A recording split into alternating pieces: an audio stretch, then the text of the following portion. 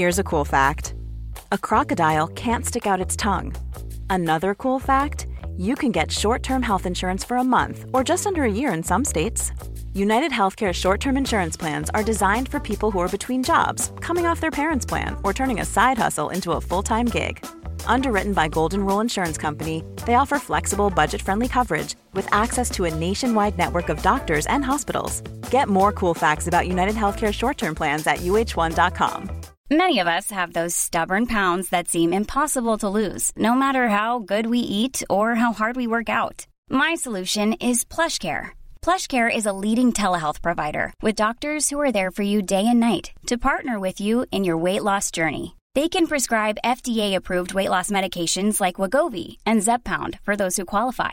Plus, they accept most insurance plans. To get started, visit plushcare.com/weightloss. That's plushcare.com/weightloss.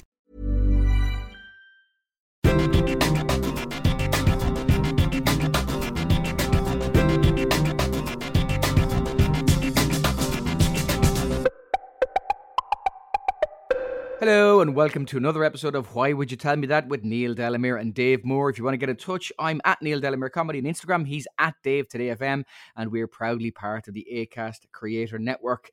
On this show, if you're just tuning in, if you're just joining us, well, where have you been for the last 5 seasons? Number one. And number two, basically the show is we try and tell you things that you should know, but maybe you don't know. And they're interesting things backed up by experts in the second half. And today... Well, yeah, I think that's an important distinction. The experts come in the second half.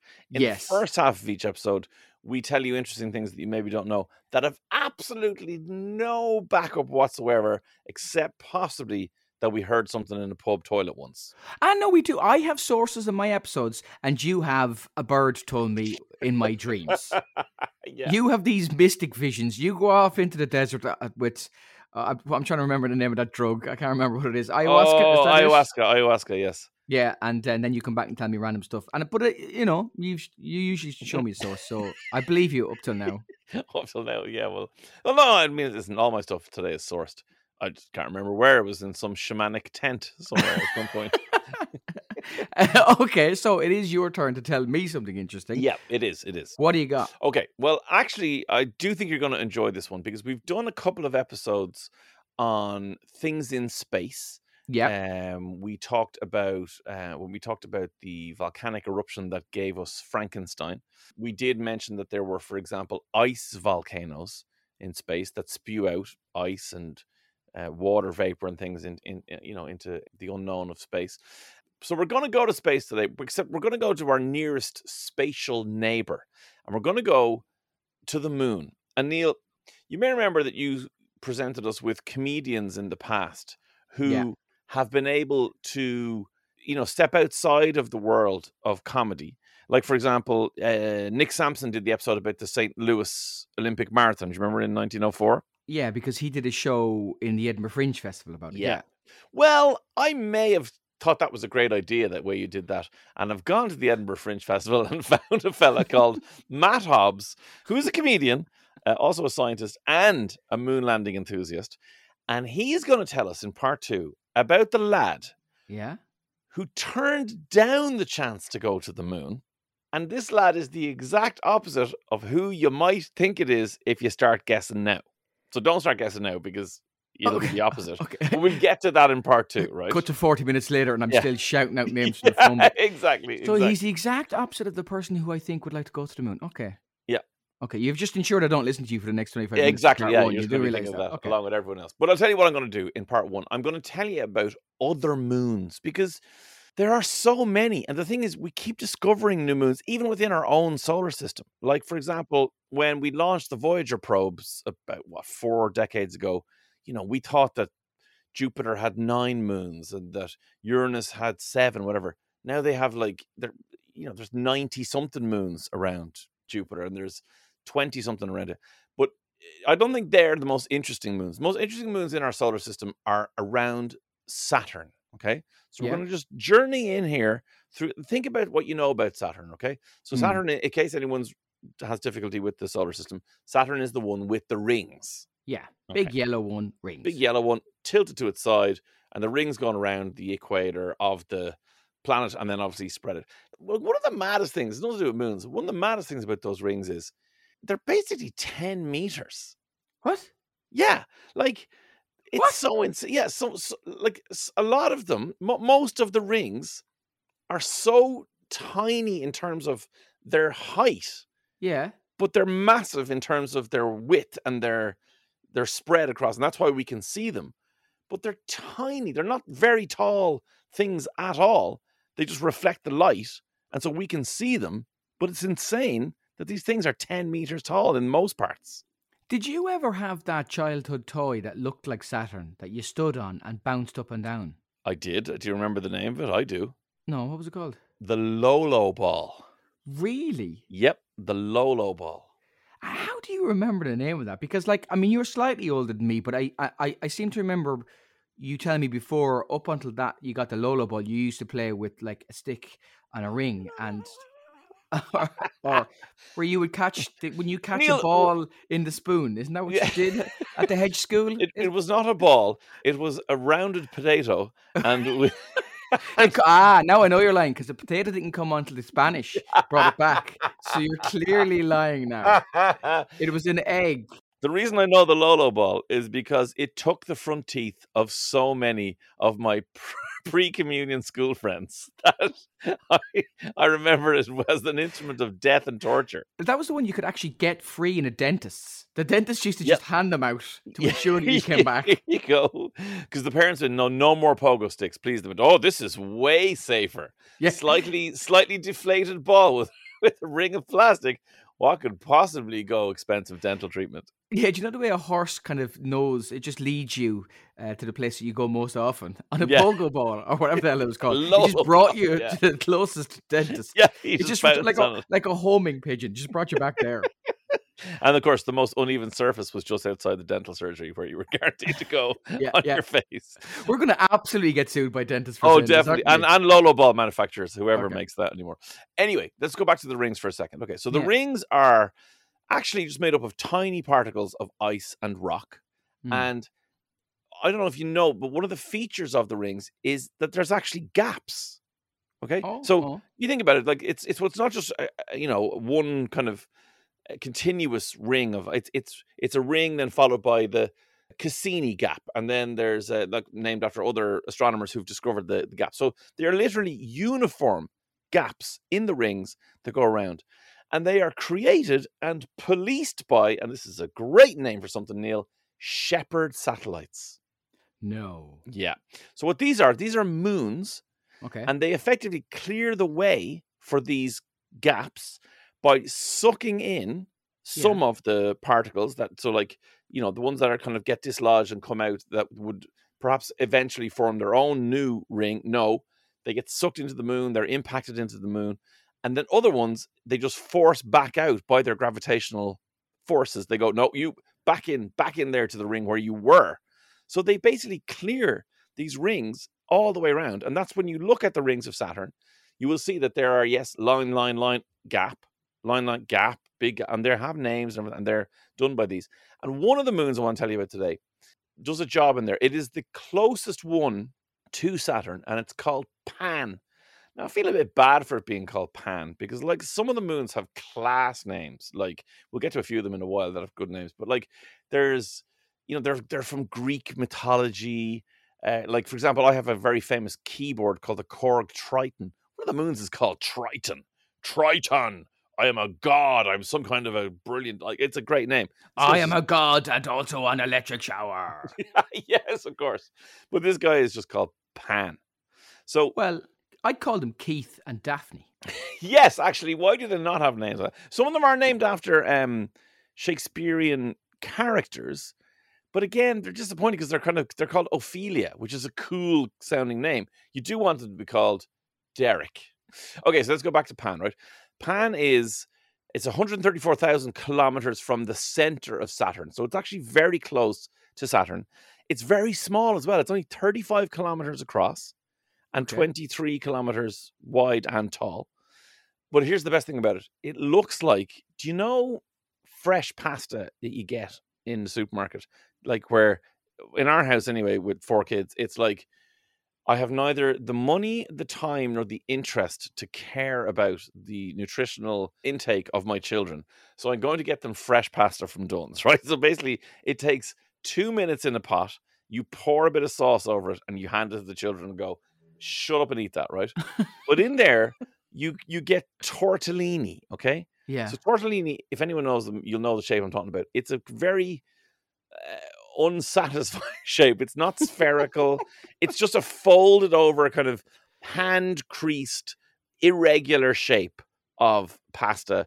And of course, we know for a fact that pan is full of ricotta because all moons are made of cheese. We know this, absolutely. Obviously. Yep. Or if you fried an egg and then fried another egg and flipped one egg upside down, Yeah. and then put the other egg on top of it, you'd have the flat bit of the white egg and you'd have a bulbous bit of the yellow. Yeah. That's the shape of pan. Okay? God, I think we can all thank God that you're not an astronomer. That you have to describe these things. The double fried egg theory. This is a good theory. the tortellini suggestion. And is this a bouncer moon then? Is this Yes. This is the Absolutely. you can't come in. You're wearing runners. Leave me a gap clear there. Come on. Members only. I don't care where you go, but you just can't be in here. Are they just clicking of the little clicker with all the rocks that have come out? One out, one in. But this is one of these shepherd moons, is it? A shepherd satellite, yeah. So, and the reason for its shape, well, there are theoretical reasons for its shape because we don't know, right? So the theoretical logic of this weird kind of sphere, in fact, you know what? It quite resembles Saturn, actually, in the sense that it's like quite round and then it has this kind of equatorial ridge around it, right? Yeah. And the theory is that it is a piece of ice and it has attracted other smaller pieces to it. And that once the bigger of the smaller pieces it was finished with all of them, the little bits that were left kept going to the equator because that's where they were being attracted to. And so then it was finished making its kind of, as spherical a bit as it could make. And the rest of it just kept attracted to the equator. And that's why it genuinely looks like a mini Saturn. And it's a very interesting moon. So, like, men tend to put weight on around their waist. Yeah. So, it's kind of that sort of vibe, is it? If you're going with that, I'm going with that. I'm happy to say that all my carbs go straight there. Yeah. Pan, hips Pan fine, is legs fine, bum, lovely bum. I have a lovely bum. Pan is a man in his mid-40s. That's absolutely what he looks like. He's a man moon. It's a man moon. Yeah, man moon. Right. Hyperion. I told you there were moons with cool names. Hyperion. Hyperion is the largest irregular object known in the solar system. Okay, now what I mean by that, what does that mean? Oh, he can't be trusted. I mean, he makes a bowls of his vat every year. Sometimes he gets it right, but he's irregular. Or is he irregular in that he does excrete large rocks, but you just don't know when, and it depends on his diet? Was he one of the irregulars, which I think is like an auxiliary force? I mean, there's so many ways. What do you mean? I should probably clarify. Irregularly shaped is what I'm hinting at. So obviously we know most objects in the universe and certainly in our solar system are beautifully spherical. Yeah. And they're very nicely put together. And yes, some of them are gas, some of them are a little bit irregular, but this guy is all over the shop, right? There's nothing, you couldn't put a shape on this. Like if you thought of the ugliest, most misshapen potato you could think of, that's kind of where we're at with this, right? Now, it's big enough. It says it's the largest irregular object in the solar system that's known at the moment. It's 360 kilometers wide, which again, if you compare it to the fellow we were just talking about, Pan, he was only 35 kilometers. So it's 10 times bigger. And it has what's known as a chaotic orbit, okay? So as you know, when you're orbiting a larger body, you spin, and sometimes you spin in the same direction as the body. Sometimes you spin the opposite direction. You may spin up or down or whatever, but it's still in one direction all the time. A chaotic orbit is up for a bit, backwards, down, left, right. This thing is completely insanely spinning. There's no pattern to it, which I think is really unfair to anybody who gets motion sickness. Because if you ever end up on Hyperion, it's going to be like the worst roller coaster you could ever imagine. Imagine the wobbles you'd be getting if you're sitting on Hyperion. You just can't get used to it. No. I mean, that would take a lot of quell, wouldn't it? How are you in? How are you in that sort of motion Well, actually, arena? Do you get sick on planes or no, trains or I roller was going to coasters? ask you simply because I don't go on roller coasters. So planes and trains, but I don't mind if I'm traveling backwards on a train. I do mind if I'm traveling backwards on the plane because that doesn't happen. But but like I don't mind. No, I've no kind of motion. That's too steep a climb, or is it? No, it's too. Yeah. Is it too steep a climb or too steep a dive? I'm trying to remember. One or the other. It's not. It's not good if you're going backwards in the plane. No. But no, I don't mind. I don't get car sick and none of those things. But I will not go on roller coasters. Now, this is not because I get motion sickness. It's Yeah. because I don't trust carnies. Right. Simple as that. I don't trust anybody. I don't care if you're qualified. I don't care if you're an engineer. I don't care if you have a master's. I don't care. When you go to a theme park, Yeah. the soda fountain, the Coke machine might be broken. The ice cream freezer might have malfunctioned. The burger sauce dispenser could be blocked, right? These Yeah. are standard things that could happen in theme parks. Well, then I feel like the rivets on the upside down 35,000 kilometer an hour roller coaster is also potentially going to have something wrong with it on the day that I go. So I will never go on anything. Would you allow your kids to go on those things, though? Knock yourselves out. Yeah. I mean, quite literally, and also whatever way you want to interpret I it. mean, I don't care what I feed them with the irregular tortellini. I don't care what death-defying traps they go on. No. I've got 4 of them. No one's going to miss 1 or 2. It's going to be fine. We just went on a family holiday to Orlando to do the theme parks. And obviously, I don't go on anything. My wife barely goes on like the waltzers at best. She wouldn't survive on Hyperion. And when like the older 2 lads like were kind of going, I think I might go on this, I think I might go on that. They went on one very medium roller coaster. Came out, the 2 of them almost in tears and went, no, I'm not doing any more. And I was like, they're my kids. You went to Orlando and you didn't go on any of the rides. Mother of God, it's like going to Jerusalem and not looking at any of the religious stuff. It's like going to Stonehenge and going, the grass is very well kept, isn't it? What is wrong with you? I literally didn't, and like I was there Do for. you go to the 2 zoo weeks. and not like animals? What it's like The you're only- torturing yourself The for only thing, God's sake. the only thing I went on was in one of the parks. There was a Dr. Zeus. You know him? Yeah. So he had, obviously he's for very young children, Yeah. and there was a train that went up all right, but then it stayed at that level for a long time. Then it had a very gentle decline back down, and then went round and went up again. And I went on that, and I didn't feel particularly safe on that. You're I'll such be a honest with you. weirdo. It's like a hermit doing an escape room.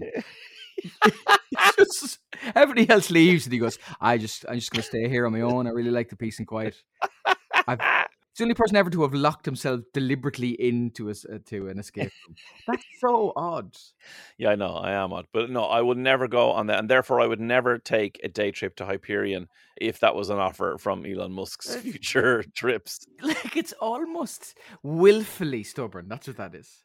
I'm still trying to think of the best analogy. I think it's like a creationist going to the Galapagos and going, God made that, God made that, God made that, God made that as well. So back to Hyperion for a second. Okay. It only has half the density of water. What? Yeah, listen, I am no scientist. But I think we've established that anyway. But it only has half the density of water. This thing, it's made up of ice, basically. So it gets hit all the time by these fellas that are coming out of the rings trying to get into the club. As you rightly, it's a bouncer. It's going, yeah, you. So the small fellas goes, yeah, you, just get in here, and it sucks it into himself. Okay. And the other bigger fellas goes, no, back out there. But the ones that they hit into it, and they create these massive craters. In fact, one of the craters on Hyperion is 120 kilometers wide. Wow. Okay, that's kind of amazing. What a skate park. What a skate park that would be. But here's the thing. Avril Lavigne would be hanging out there all the time, looking for fellas. It is, as a result, it is one of the most interestingly shaped objects in the world, or surface objects, because it actually resembles a sponge. Have you ever seen a fossilized sponge from kind of, dinosaur eras? Shut up. If anybody's listening to this, he's only about 2 years old. Yeah, exactly. Maybe a bit more, but still, yeah. Okay, yeah, I have seen a fossilized sponge. So, but that's what Hyperion looks like. So it's spinning in all these mad ways as it goes around Saturn, and it looks like a mad sponge, and it's getting hit all the time. It's not like some of them are ancient, sure, but it's getting hit all the time, and it's doing its job and being a shepherd satellite. Another one is unbelievable. Its name is MIMAS, MIMAS. And in fact, I'm going to send you a picture while we're talking, Neil, because I know this is like obviously isn't helpful to anyone who's listening. But if you are listening and you can Google a picture of MIMAS, type in MIMAS Death Star, right? Oh my! And you'll get two of them side by side. Now, Neil, you're looking at that. Yeah. You have to agree with me. There is no way that George Lucas and the designers didn't copy MIMAS when they created the Death Star. That looks exactly like the Death Star. It looks so it's a ball. It looks like a ball with an indentation in it that you would that looks like to be on the same position. Yeah, it looks exactly the same. Yeah. Do you want to know the wildest thing? That is a complete and insane coincidence, because Star Wars came out in 1977 when the Death Star was there. That's the first time we saw it as humans. And the first time we saw MIMAS was in 1980. Yeah. I mean, you say it like it's an amazing coincidence, but all you're saying is that all scientific knowledge has found something in the universe that looks like a George Lucas creation. Yeah, that's actually true. That's all that we're saying, really. Although it is weird that it looks so like a George Lucas creation. And here we are, finding it 3 years later. That is still some kind of a coincidence. Let me tell you about the crater that's in it that looks exactly like the kind of laser crater in the Death Star. Yeah. It has a name. It's called Herschel, is the name of the crater. It's of course it is. It's 140 kilometers wide. Mm-hmm. Its walls are 5 kilometers tall. So you were talking about a skate park. Imagine trying to do, like going up and doing a 180 at the top of that. You'd be going, geez, I'm going up here now a fair while. For 5 kilometers. Yeah, I've got 300 kilometers done. I have another 4.7k to go till I reach the top. It's absolutely massive. And in the middle of it, if you look at the picture of MIMAS again, in the middle of the crater, you'll see a peak that sticks out. That's 6 kilometers tall. That peak is 6 kilometers tall. So is that just, does that come up from the bottom of the crater, and then so the top of that is a kilometer over the over the thing? So yeah, I'd imagine again, no scientist, but I would imagine massive impact. Obviously shoves all of the matter out of the crater, but then some of it settles back down in the peak, and that's what you get right in the middle of it. It's absolutely phenomenal. Tony Hawk alone that by the end of this podcast. Okay, Iapetus. I don't know. It's IAPETUS. This is cool because this moon is known as the invisible moon. Not the invisible man, the invisible moon. Now, it's big, right? Okay. It's about half the size of our moon. Right. And it orbits like some kind of, I don't know, 335 million miles or something. I don't know. Actually, I don't know, so I could be wrong. Anyway, it's millions of miles from Jupiter as it is orbiting. But Cassini, the Italian astronomer, observed this moon about 350 years ago. But he couldn't work it out because he could only ever see the moon to the right of Jupiter. And he thought he was going crazy because he was all the other moons. He'd go, there's the moon over there. Oh, yeah, now it's gone dark. And, and there it is over there. Okay, and he'd look for this and he'd go, okay, there's that fella there now, that really bright lad. I see him. And then he'd be gone. And he'd go, what? And then he'd appear again on the right-hand side and he'd go, here's some kind of orbit we don't know about where it goes forwards and backwards. What has happened? This doesn't make any sense. Yeah. Again, the Voyager probes went and took pictures of it, and they figured out what it is, okay? So, you know the way on a tennis ball, you have those kind of, it's divided in two, but it's like the yin and yang kind of thing. It's not a straight kind of cut the diameter in half. It's kind of weirdly shaped. It has that scenario, but it has a dark side and a light side. Okay. And all he could ever see, Cassini, was the light side because it's about 5 times brighter than the dark side. So it would go bright, and then it would go behind Saturn. It would come back out, and then it would be like, oh, hang on. It's gone. It's not gone. It was just the dark side you couldn't see with the telescopes that he had on, and that we had until we sent Voyager. So that's why it disappears. There's a theory that actually the dark side is actually made up of some kind of carbon-based detritus, some material. So there's a mild possibility that could be living. What? Now, again, we haven't gotten close enough with any probes to be able to like test any of this, but the fact that they think it's carbon-based may possibly mean that there is some kind of life in it. The other thing that this moon has, which is phenomenal, right? This is can Iapetus. I just say, go on, if there is, what do you think the life will be? I would suggest, go on, it's probably an Irish pub. I mean, they're absolutely everywhere. There would be some kind of single-celled organism. Yeah. And then there would be a pub with a sign that says Athenry, 420 million kilometers. There'd be a typewriter hanging off the wall. There'd be a bicycle. There'd be the fella carrying the girder. Steel beam Guinness girder with is good for Guinness you. is good for you. He'd be there, yeah. And it would be 9,000,000.75 parsec cent pounds for a pint of absolutely shite Guinness. Yeah, Guinness. It would be terrible. Yeah. Absolutely terrible. Okay. But the theories exist, right, that this is carbon-based. The other cool thing about it is that it also has, much like Saturn does, and much like Pan did at the start, we explained, it has a little ridge around the equator. I say little. It's 13 kilometers tall. Now, you remember we did the episode on Olympus Mons. Remember I told you about the tallest thing in our solar system is Olympus Mons, which is a volcano on Mars. Yeah. That's about the same. This is almost the same, almost as tall as Olympus Mons. It's 20 kilometers wide, and it runs for the entire dark side of this moon, Iapetus, right?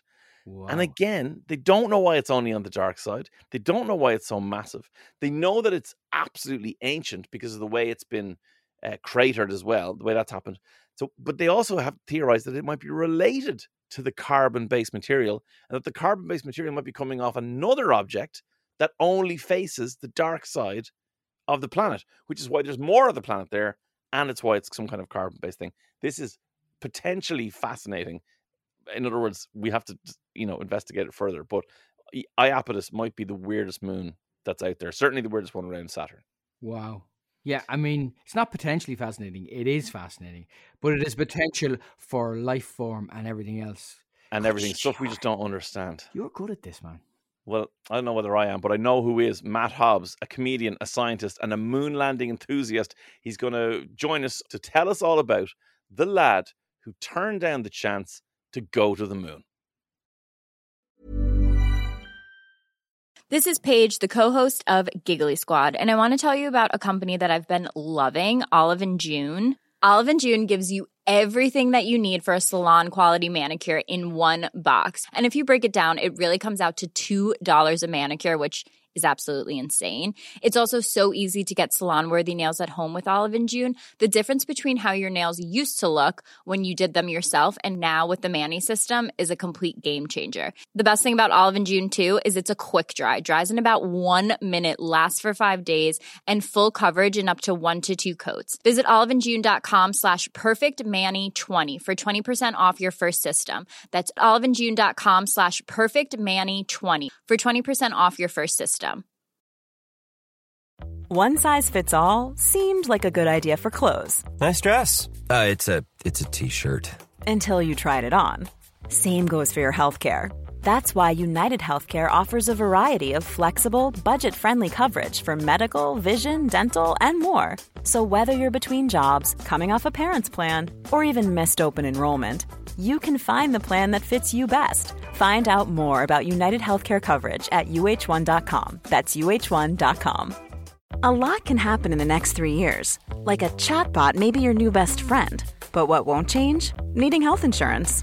United Healthcare Tri-Term Medical Plans are available for these changing times. Underwritten by Golden Rule Insurance Company, they offer budget-friendly, flexible coverage for people who are in between jobs or missed open enrollment. The plans last nearly 3 years in some states, with access to a nationwide network of doctors and hospitals. So for whatever tomorrow brings, United Healthcare Tri-Term Medical Plans may be for you. Learn more at uh1.com. Burrow's furniture is built for the way you live. From ensuring easy assembly and disassembly to honoring highly requested new colors for their award-winning seating, they always have their customers in mind. Their modular seating is made out of durable materials to last and grow with you. And with Burrow, you always get fast, free shipping. Get up to 60% off during Burrow's Memorial Day sale at burrow.com/ACAST. That's burrow.com/ACAST. burrow.com/ACAST.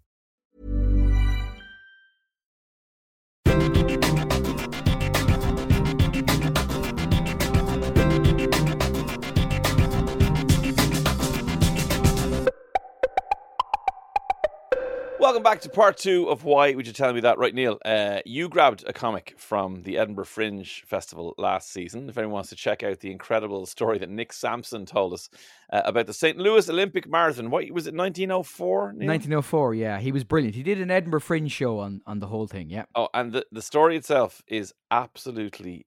It's unhinged. You have to go back and listen to it. So go back over our back catalogue, find the marathon episode and have a listen. But look, I thought I might do the same, Neil, if that's all right.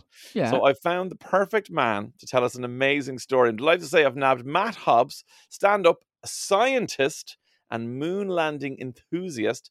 Matt has done a show in the Fringe called Moon Talker, and he's here to join us now. Matt, how are you? Yeah, all good. You did 2 shows this year, didn't you? Yeah, so I host a show called Stand Up Science because I'm a biochemistry PhD, so we have different comedians with a background or interest in science on. It's quite fun, a little bit different, and then I did my own show, Moon Talker, about the moon landings. Right, well, look, this is the thing, because in part 1, I told Neil, it's the only thing I told him so far about this part of the episode, is that we're going to talk about the man who turned down the moon. So let's start there.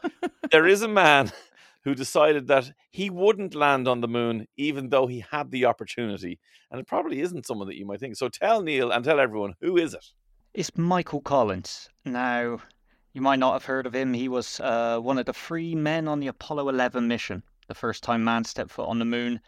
But what not everyone knows is that whilst Neil Armstrong and Buzz Aldrin got to go down onto the surface of the moon, Mike had to wait in the main spaceship for them to return. He was kind of the moon's first designated driver. He's just texting them, circling the block, going, I haven't got parking. Jeez, I said 5 minutes, for Christ's sake. The 2 boys are slamming Blue Wicket inside. Come out of the moon. I'm outside. Well, you say we mightn't have heard of him. Irish people certainly have heard of Michael Collins because he shares a name with a very important Irish politician who's had movies made about him. So when everyone hears the name Michael Collins, they initially go, Michael Collins went to space. And then they go, no, it's a different. Oh, it's a different fellow, was it? As if there's only one Michael Collins ever. So the Michael Collins who was in the spaceship. Oh, yeah, he wasn't the politician, Neil. Honestly, I swear to God. Oh, shut up. Just shut up. This is brilliant because, like, the one person who you would think, oh, if I offered them the opportunity to go to the moon, it's going to be Michael Collins because he's the person who everybody goes, you didn't even get to go to the moon. Then turned it down. So explain that to me, Matt. So that basically there was one guy who decided who went on all of these missions. And after he'd done his mission, that guy, Deke Slayton, said, it's a bit complicated, but basically, do you want to be the backup crew commander for Apollo 14, which would have meant he'd landed on Apollo 17 on the moon, been the commander. He would have actually been the last man on the moon. But he turned it down, like various reasons. I honestly, reading his book, I think he partly couldn't be bothered. Which... You see, Matt, I thought the reason that he was happy to turn it down was a simple survival technique, in the sense that weren't the stats so ridiculous that it was a 1 in 2 chance of death? Yeah, the missions were incredibly dangerous. In fact, luckily, no astronauts actually died in space, but a remarkable number died simply training to go into space. And it was, 1 in 2 chance of death was the estimates for the Apollo 11 mission. And I think he was basically like, I've rolled the dice this many times. you can't keep winning. You can't keep coming out with your backside intact. If you're, I suppose, smart enough to be an astronaut, you're also smart enough to realize those statistics do not play around, and at some point, it's not going to work out well for everybody. He's basically the Dave Moore of space stuff, because Dave Moore goes to roller coaster parks and gets beside the roller coaster and then looks at other people going on the roller coaster. 100%. So this is why you like Michael Collins. He got close enough. He saw what it was about, but he doesn't want to experience the actual, even more dangerous part. In fairness, he's a lot braver than I am, Neil. Like, I'm standing beside a roller coaster. This man went into space. Like, it's not really a good analogy. Of Michael Collins holding children's coats as Buzz Aldrin and Neil Armstrong go onto the moon. Actually, maybe holding coats, if he had some kind of a cloakroom, might have made him a few quid. Because, Matt, tell Neil how much money arguably some of the most important men in history were paid as the astronauts who went to the moon. So, during the Apollo missions, they got paid on a per-day basis $8 a day. $8 a day. It's mad. 8? Yep. The equivalent in modern-day terms of about $50 a day. And to put that into perspective for you, that's bugger all. I mean, like, one of the most dangerous things that has ever been attempted by humanity, and you're thinking, well, at least these guys will be millionaires. No. $50 today dollars a day. $8 then dollars a day, and they had to pay. Didn't they have to pay for lodgings out of that? Yeah, NASA had the cheek to deduct accommodation costs, like from that $8 a day. NASA was like, you can sort out your own accommodation if you want. Yeah, but we've got a lovely lunar module here. Yeah, that does imply that they were like, if you don't want to go with us, I mean, sort out your own. Like, surely there's no Airbnb, there's no little blah blah blah blah blah. I offered you a 3-star. There's no B&Bs on the moon, and there's certainly no air, so they had to give up on that one. No Airbnb would be a good name for it. Yeah, they get loads of stars on TripAdvisor. How many days were they in space then? We'll say like Apollo 11, the one that we all know of. So I think it's about 8 days, 7 or 8 days. So it took about 3 days to get there, 3 days back.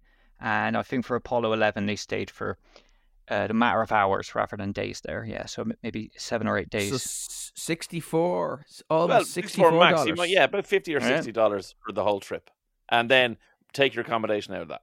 I would think, like, he's made the decision to turn down the moon for survival reasons, apart from, as you said, sometimes he just couldn't be bothered. But these are a macho. I mean, to be an astronaut, you've already got to go through, fighter pilot training and all that kind of stuff. Then go through the type of training, as you said, that killed many astronauts. I mean, it's a dangerous thing to become an astronaut, particularly at this time. And, they were macho lads. Tell Neil what they talked about, because Michael Collins wrote it in his autobiography, because it wasn't ever captured on radio.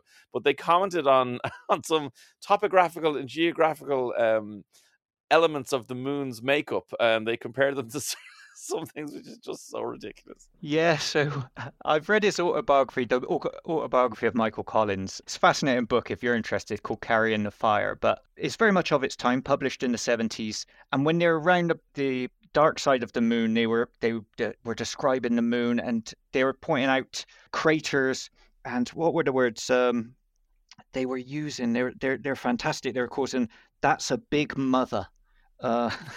And they were comparing them to breasts. It was very much kind of locker room chat whilst they're out of radio shot. Okay. Yeah, they compared them to breast. All the lads were having a go at that. But then he continues the rant in his book, and it's something to behold what he writes.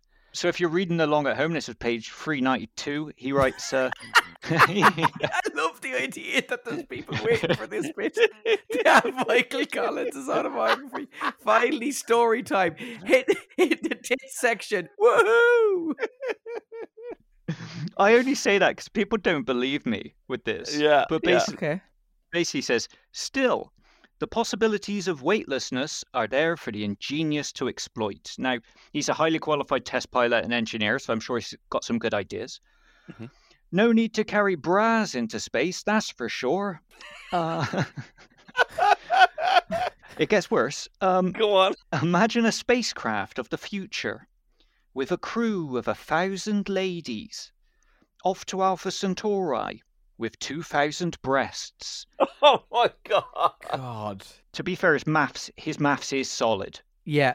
Biologically solid, I will give him that. I just think, of its time is definitely a phrase we would use to describe this. Why was this not called Carry On Up the Moon, by the way? That's. There's more. Oh, please keep going.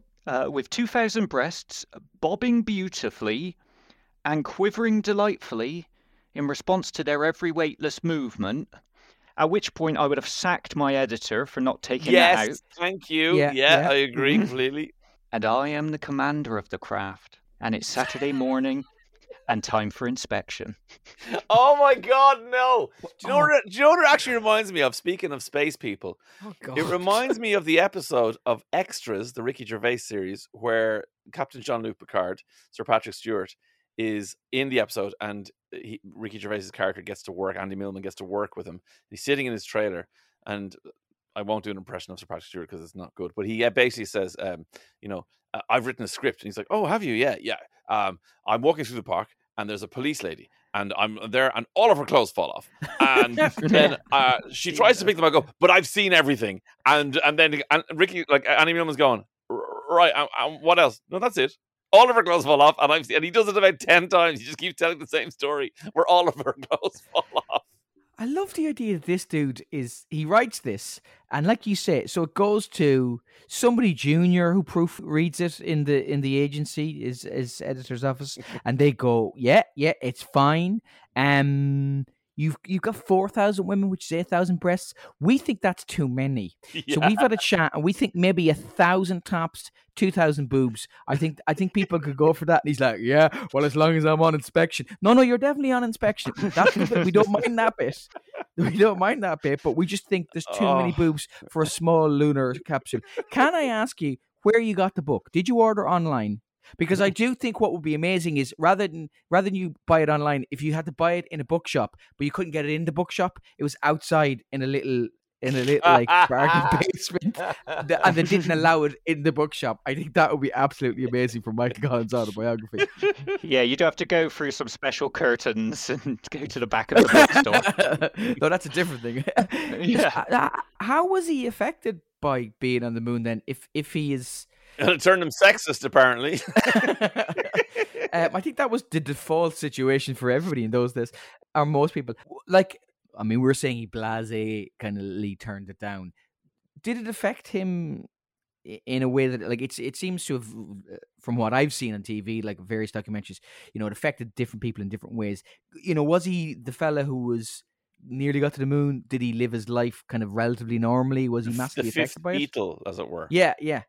He was okay. I think he very much kind of accepted his lot. He had a long time to think. He always knew he was never going to step foot on the moon. It wasn't a job. And then he didn't want to do another 3 years of 50% chance of death for the off chance he might get to go again, because nothing's certain. But it affected different people in different ways. Like Buzz Aldrin. I don't know if you've heard, he did a campaign within NASA before Apollo 11 to try and convince people to make him first on the moon. And really? People sarcastically called him Dr. Rendezvous because he kept going on about space rendezvous. And but eventually he had like a breakdown after. And I've read his book. And at some point after he stepped foot on the moon, he became a used car salesman. Wow. I did not know that. I didn't know and that apparently he wasn't very good at selling cars because he just kept talking about space. I was just saying he's going to constantly reference space, definitely. Yeah. Okay, well, let's talk about the fact that, as we said earlier on, they got paid very little, Neil, right? The astronauts, apart from paying for their accommodation, like the food wouldn't have been great on the 3-day space travel back there and the 3-day space travel back and the time you were there. So something happened, though, that we need to talk about, Matt, because Neil is what we term in Ireland a culchie, okay?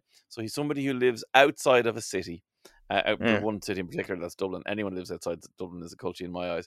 But anyway, for Gemini 3, that mission in 1965, one of the astronauts, Neil, did something that I think will speak to your culchie nature in a way that perhaps nothing else could.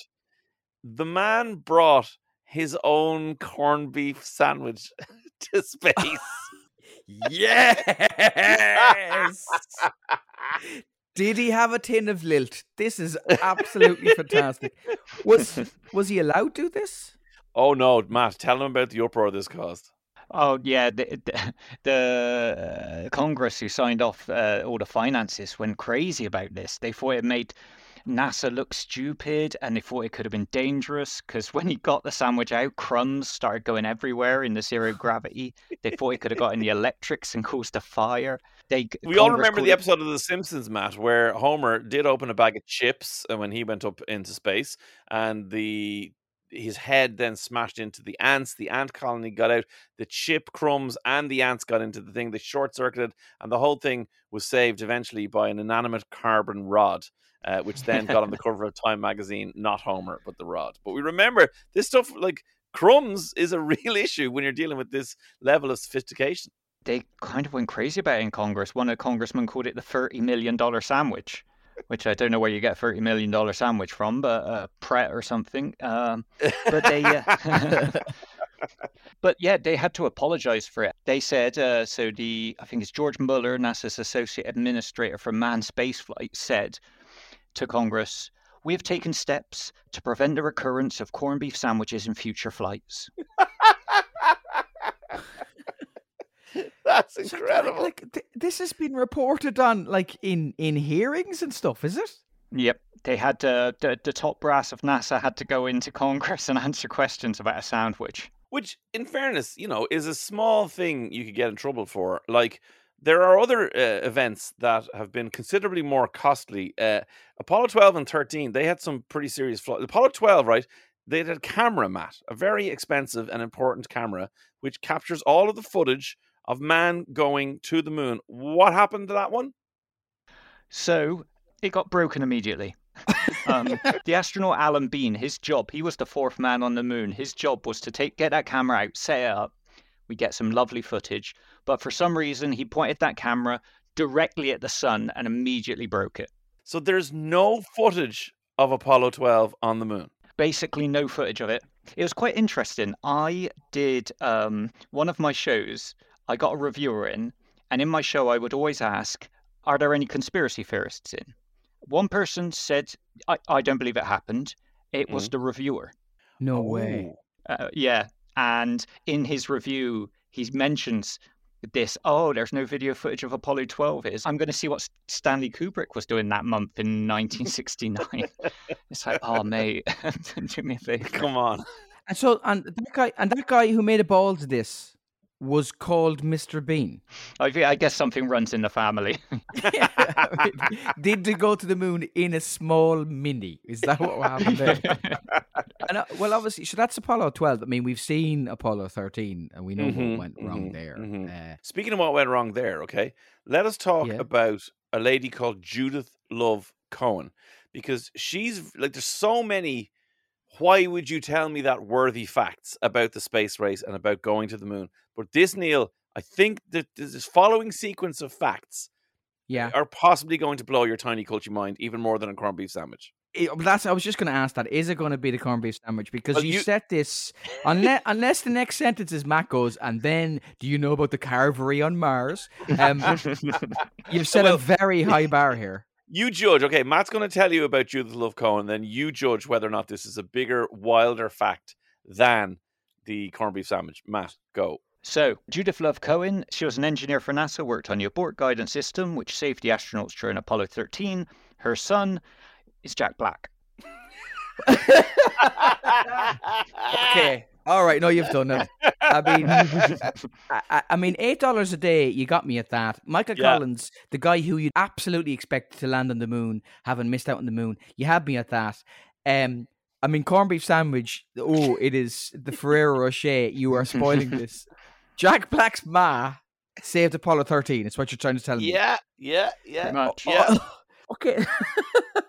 Now, that's before he was born, presumably. So she was an engineer, a mathematician, a hidden figures sort of a person, was she? Yeah, so she was a mathematician in the space program. Actually, when she worked at NASA was when she was pregnant with Jack. And there's this story that she was working on a maths problem when she went into labor. And instead of being like, see you guys later, I'm off to give birth to a Hollywood star, she was working on that maths problem. She printed out that maths problem, solved it during labour, and rang the office with the results. What a woman. Hardcore. No wonder we got Jack Black. Because she worked for NASA and she gave birth to a Hollywood star, is there a point in which his star could collapse in on itself if he becomes the one on Hollywood too big, Boulevard? if he becomes too dense? That's incredible. So I haven't seen Apollo 13 in a long time, and she worked on the abort guidance system. Is that what you said? So what did that actually do? In essence, it was a simple backup navigation system. It was just what they had to use when the systems in the main spaceship like exploded or everything stopped working. So pretty important, to be fair. Well, as you said, saved the lives of the Apollo 13 astronauts because there was no other way to get back. And it was this backup system that saved them. And that was Jack Black's man. I imagine him at a Hollywood party. You'd find Tom Hanks. You'd wait your entire career to walk up to Tom Hanks, wouldn't you? And just, hi Tom, this is Jack. My ma saved you. And then just walk away. Never explain it. You're only here because of my ma. And then walk away. That's fab. And she was an amazing woman, just to say. She also danced with the New York Metropolitan Opera Ballet Company and she wrote children's books. So I think she set the bar quite high for Jack, and Jack was like, "Oh no, I've got to be talented now to match this." So, well, he is, because whatever we've seen him in, whatever you like him in, that's one thing. But if you haven't heard of his band Tenacious D, oh yeah, they're do yourself a favor. Hilarious, but also musically incredible himself. And Kyle Gass, another actor who make up Tenacious D, I highly recommend it. So come here, Matt. Look, I painted you at the start as a stand-up comedian, a scientist, but a moon landing enthusiast. So let's lean into that for a second. Like, if I had to press you for a favorite moon landing mission, do you have one? Yeah, I think that's Apollo 8. Well, I'm sorry to say that, to Neil and myself and possibly lots of our listeners, we're like, okay, I hear a word and a number.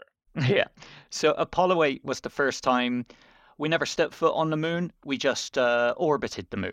It was basically the moon's first drive-by. Okay. And it happened around Christmas 1968. And what I love about it is they had to do these broadcasts back to Earth, and they were under intense pressure. They were described as the largest broadcast that had ever been done at Christmas Eve 1968. And when the commander asked for some advice for this broadcast, he was told by NASA, just do something appropriate, which is very helpful. That's the only instruction. Yep. Like that, as a broadcaster, that is utterly terrifying. So what did they come up with then? A couple of things they thought of but didn't do were a contemporary version of A Night Before Christmas, a moon-specific version of Jingle Bells. I would have loved to have heard that. I would have loved Jack Black to have sung it at a later point if he sung the moon-specific Jingle Bells. I mean, I wrote one for my show. Oh, you just give us the first two lines then. Jingle bells, jingle bells. What happened after that? We're by the actual moon. Oh, what fun it is to ride in a dead, lifeless vacuum. Hey. Yes. Oh, I want to hear more. That's it. Edinburgh's in August. It's hard enough singing a bit of Christmas at that time. But actually, tell Neil what they did do in the end, because like their decision, which probably seemed like the word appropriate, was not met that way by certain members of the public. So tell them what they did and then what the reaction was. Yeah, so they read from the Bible book of Genesis. It was well received in some quarters. I mean, the actual broadcast won an Emmy. They won an Emmy for it, so TV wasn't that great back then. But they, when they returned from the mission, NASA got sued by the American Atheist Society for breach of the freedom of religion. Yeah, because we covered. Do you remember we talked about Buzz Aldrin taking communion on the moon? That's right. He had to play it down because they were being sued by the Atheist Association at the time as well. Yeah. I have a question for you that I've just remembered, because when we were covering that on a previous episode, it's the live episode with Dear McGavin if people want to listen to it. There was a fact in it that I told Dave that they had to get customs clearance forms, right? And I saw this on For All Mankind, and I kind of thought maybe that can't be right. It's on Apple. It's a TV series. And I went and I hunted down the sources for that. But the other thing that was in For All Mankind, so while we have you here, Matt, is Werner von Braun, I think was his name. was the father of all this. Now, in the TV series, his history is exposed, and it was extremely dark. Is that true to life? Yeah, absolutely. Before he was the father of the Saturn V rocket, arguably the most important thing to put men on the moon. He was a member of the Nazi Party and the SS, and he was one of the high up people in a slave labor camp making the V2 rocket.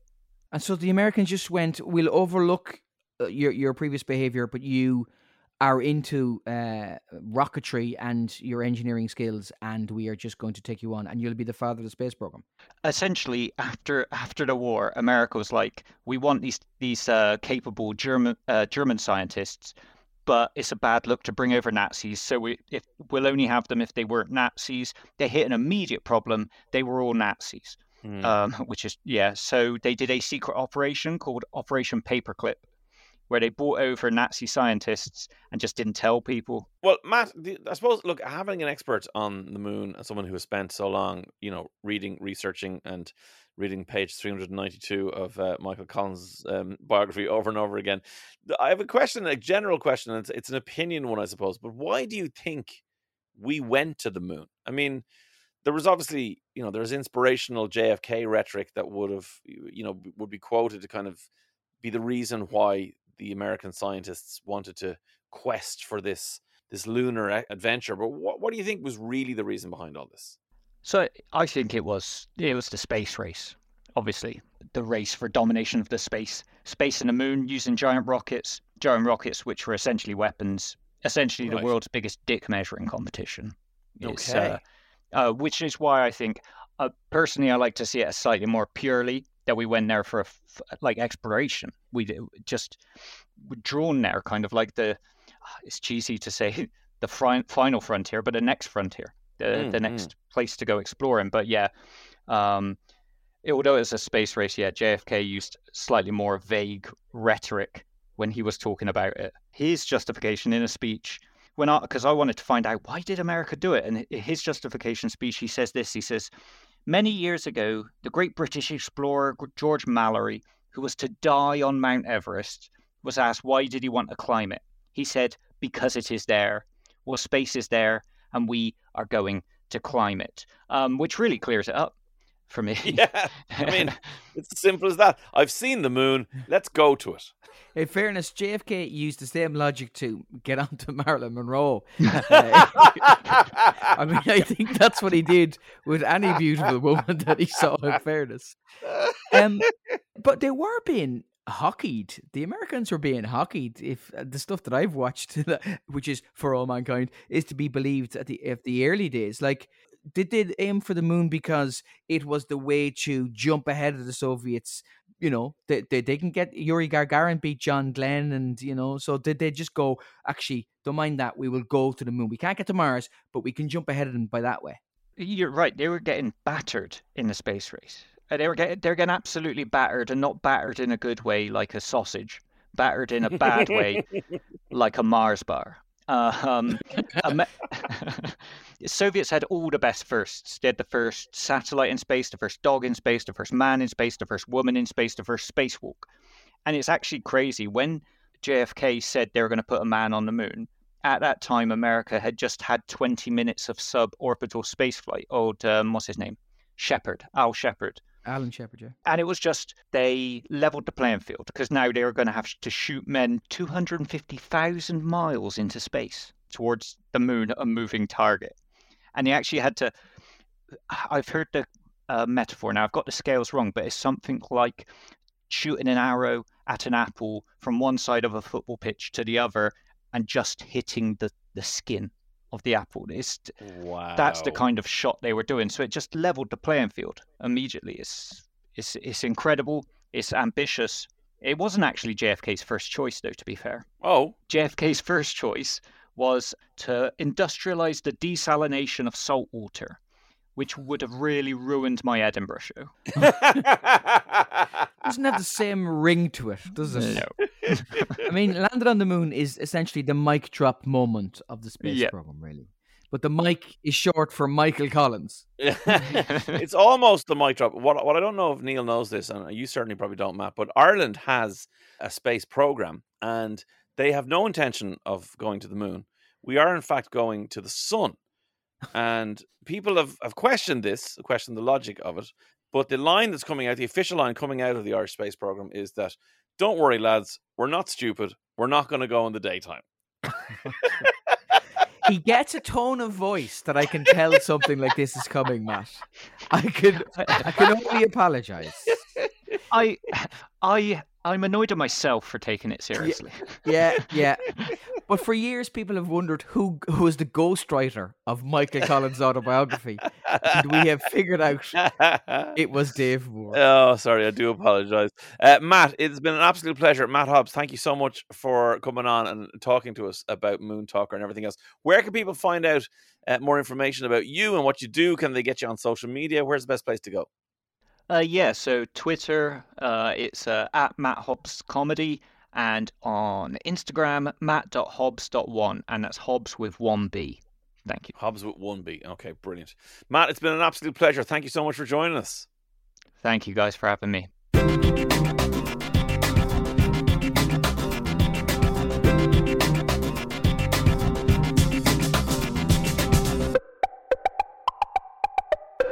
Welcome back to part 3 of Why Would You Tell Me That? Matt Hobbs, the comedian and the scientist and the moon landing enthusiast. Neil, what did you think?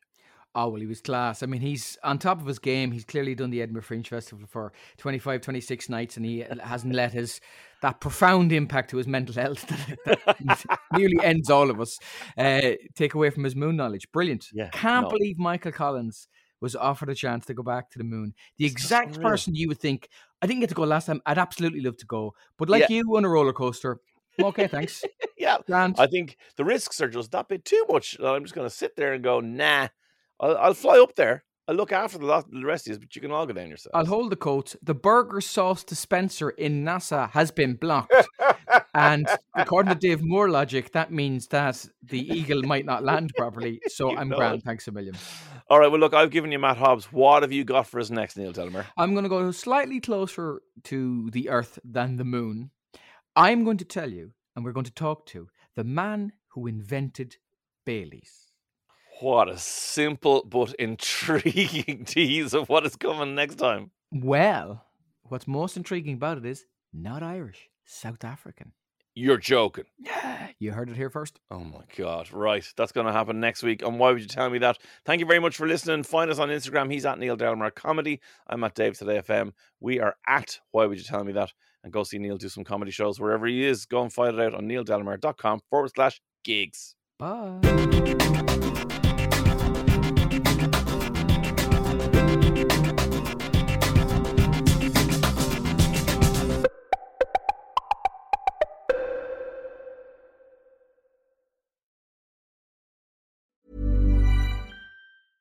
Hey, it's Paige DeSorbo from Giggly Squad. High quality fashion without the price tag. Say hello to Quince.